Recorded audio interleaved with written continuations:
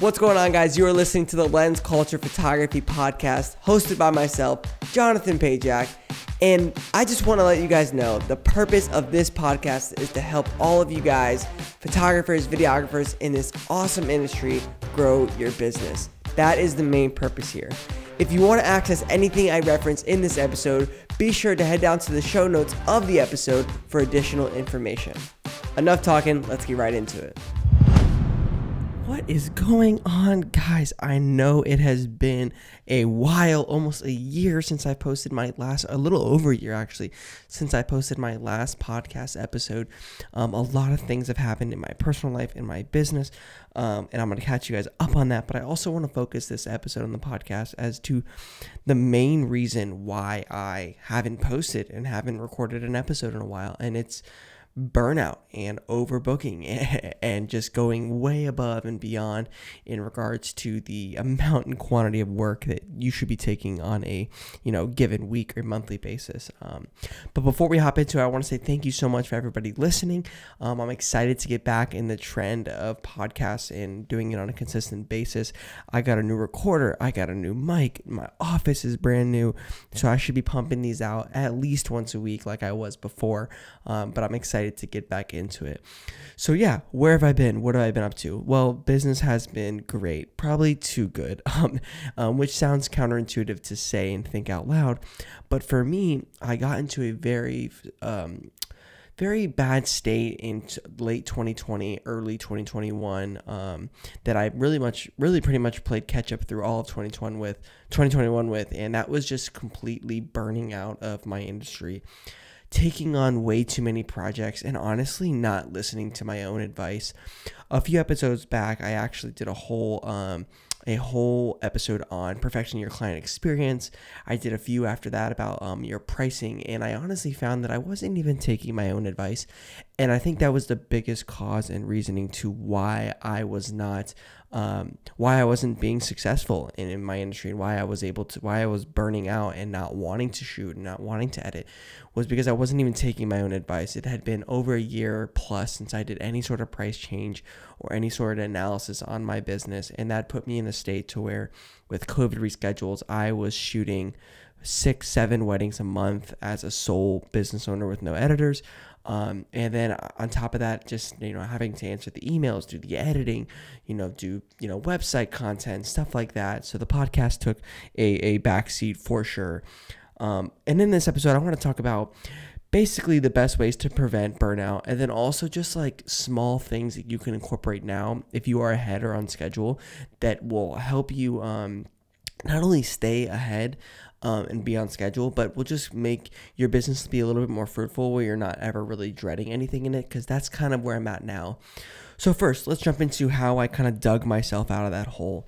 The first thing I did was I turned down a lot of shoots that were small or just insignificant in regards to like a random family session or random stuff like that. Now, that was obviously very tough for me, as they're great money-making opportunities during the week outside of like your main stuff. But I noticed that they were like kind of disrupting my flow of work throughout the day. So like as I would be home editing or something like that, I had to leave for like a family session or engagement shoot randomly, and it would disrupt my flow. And next thing you know, I get back from the shoot, I gotta, take a shower because I was sweating or something, or put my camera gear away or back up that footage, and it disrupts your flow of editing. So I really focused primarily on getting the most amount of work done I could during my business hours, Monday through Friday, and optimizing that as much as I possibly could. Because my philosophy was, if you were ever, and maybe you guys should take this on as well, if you're ever falling behind, doing as much as you can to catch up in a short period of time is the method I took, as opposed to like dragging it out. So for me, that's kind of what I did. And I did that by canceling shoots. So I would like not take on smaller projects that would disrupt my flow. And that helped out a lot. It helped out keeping my work schedule consistent and not having to focus too much on disrupting that. The second thing I did was I actually, used an editor for some wedding films. I think I sent a total of 6 films out to Wedditor, which is an amazing wedding video editing company. I loved every single experience working with them. They're very great at their job. They're a team of editors across the entire globe, and you basically work with one project manager and one editor through your time there, and they really learn your style and stuff like that. So it really helps, create videos, sorry guys, that are on brand with your company, which was the biggest thing for me. I did not want any quality loss to happen during this time, which is why I paid that money to, get some videos edited for myself. And obviously when you're behind, maxing your profit probably isn't your biggest concern. For me, mine was, satisfying and delivering a really good quality product, but it was also just catching up as best as I could so I could never be in this position again. Because I think a lot of us have probably been in that spot where, you're getting emails, oh, when's my video going to be done? When's my gallery going to be done? You're getting close to those delivery dates. And next thing you know, you're coming up with these responses as to why things are delayed or making excuses. And I just never want to be in my position in my business to ever have that happen again. There was a solid stretch where I was late on projects for about 3-4 weeks over my deadlines for about 6 months, and I just never want that to experience that again. But I can highly recommend Wedditor if you're wanting to outsource your editing portfolio or editing work to catch up. I will say they're not about speed; they're more about creating a relationship. So if you are a videographer that loves filming weddings but doesn't like editing them, I would highly recommend reaching out to them. It definitely keeps that burden off of your back. But they were a big help. Combining those two things was the biggest start for me for sure. Another thing that really helped me was perfecting my automations. For me, I use a system called Tave. I have had a whole episode on that before as well, so be sure to check that out. I'll have it linked down below. But Tave is great because they have awesome automations you can set up for emails, invoice reminders, everything like that. I took a day and I went through and I worked through all my automations to make sure that everything from my inquiry email responses to, the email after the wedding or anything like that, my questionnaire emails were all automated on a time schedule. Obviously, there's certain ones that you need to put personal touch to or actually communicate in. So for me, my inquiry email responses were not really crazily automated because I like reading the inquiries and responding as an actual human being. But everything else, I really wanted to create a consistent workflow with the automations built in. So that way it wasn't adding up time. And part of that is also just saving email templates. A lot of times, if you find yourself writing out an email 2, 3, 4, 5 times, it's time to save that as a template because it's obviously a recurring question you have in your business, or figure out why is that question being answered and is there any way for you to answer that question not passively or not aggressively but passively in a guide or a sentence in your the contract or something like that where they can get that information if you find that you get annoyed by that email or question. And also I started utilizing a platform called Aftershoot, and it's an AI calling platform. Now AI is a hot topic right now, so I definitely nothing new if you're into YouTube or anything like that. I will say I highly recommend Aftershoot. It's not an end all be all for me.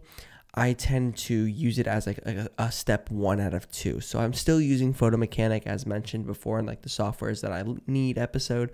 But I do, add in the AI aspect to it because all it really does is it takes out those family photos that the eyes are closed or a photo of the ground that doesn't have any facial expression.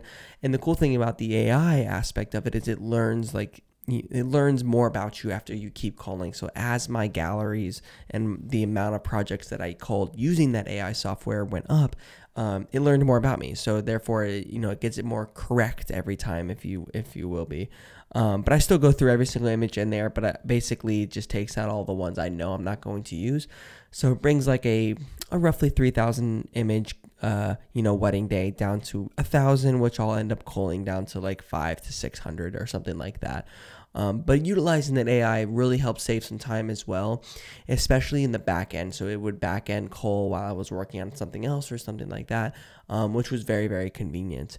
So that's pretty much how I, helped myself get caught up in regards to the photo side. For the video side, I obviously referenced Wedditor as well.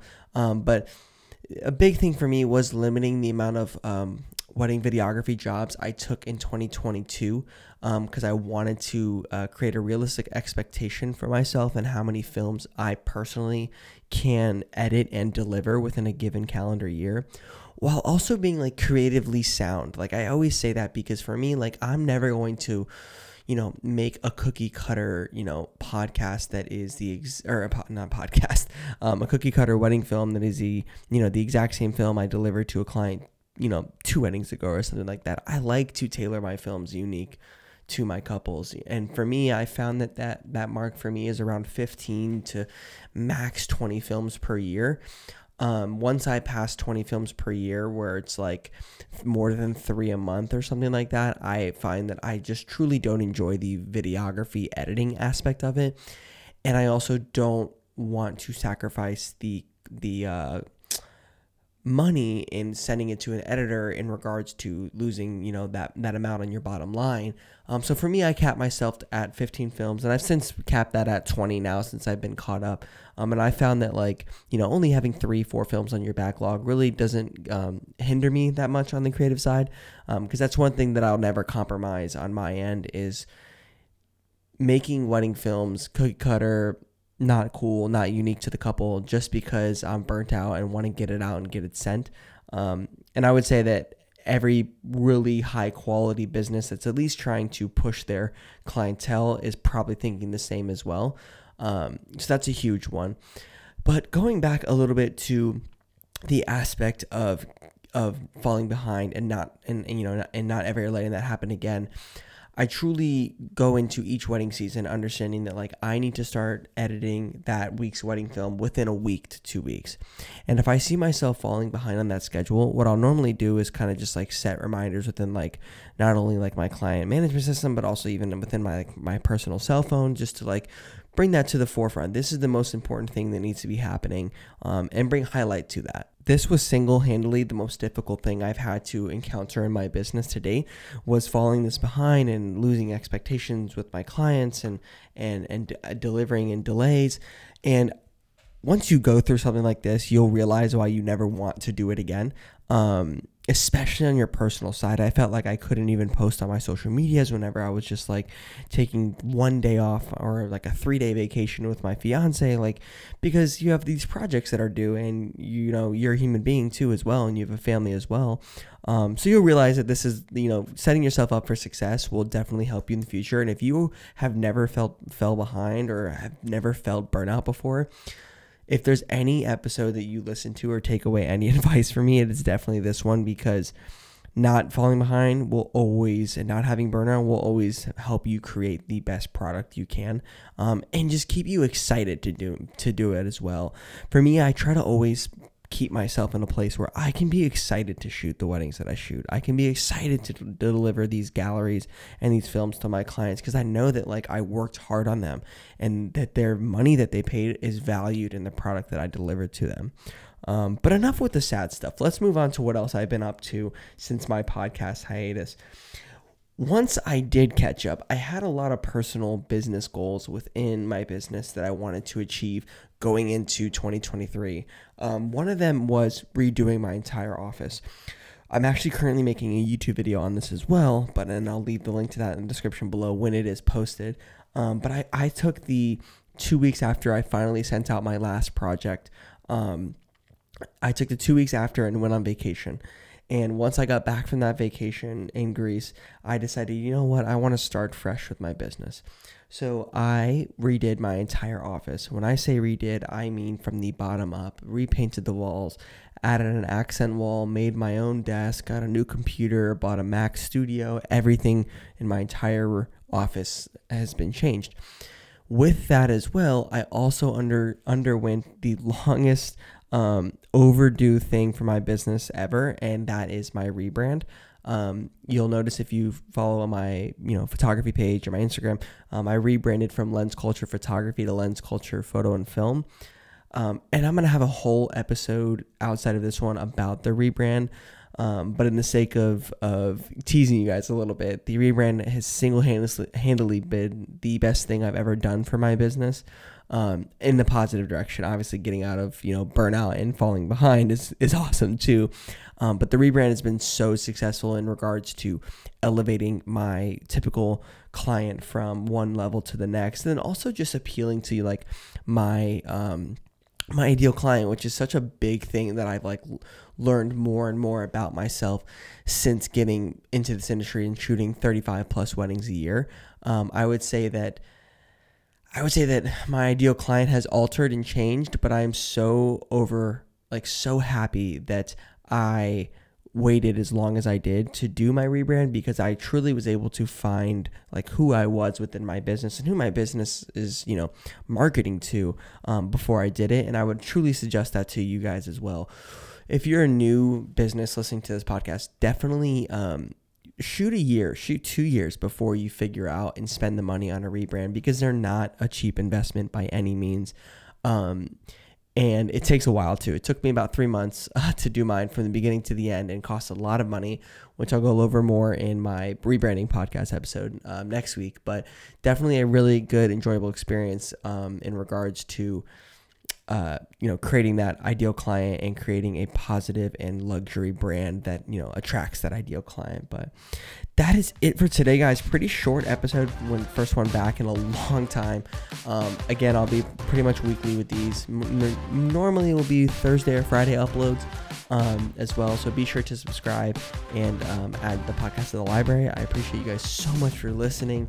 Be sure to connect with me on Instagram and YouTube. I post there pretty frequently, and I'm always answering questions and hanging around in the DMs. But have a great week, guys, and I'll talk to you next episode.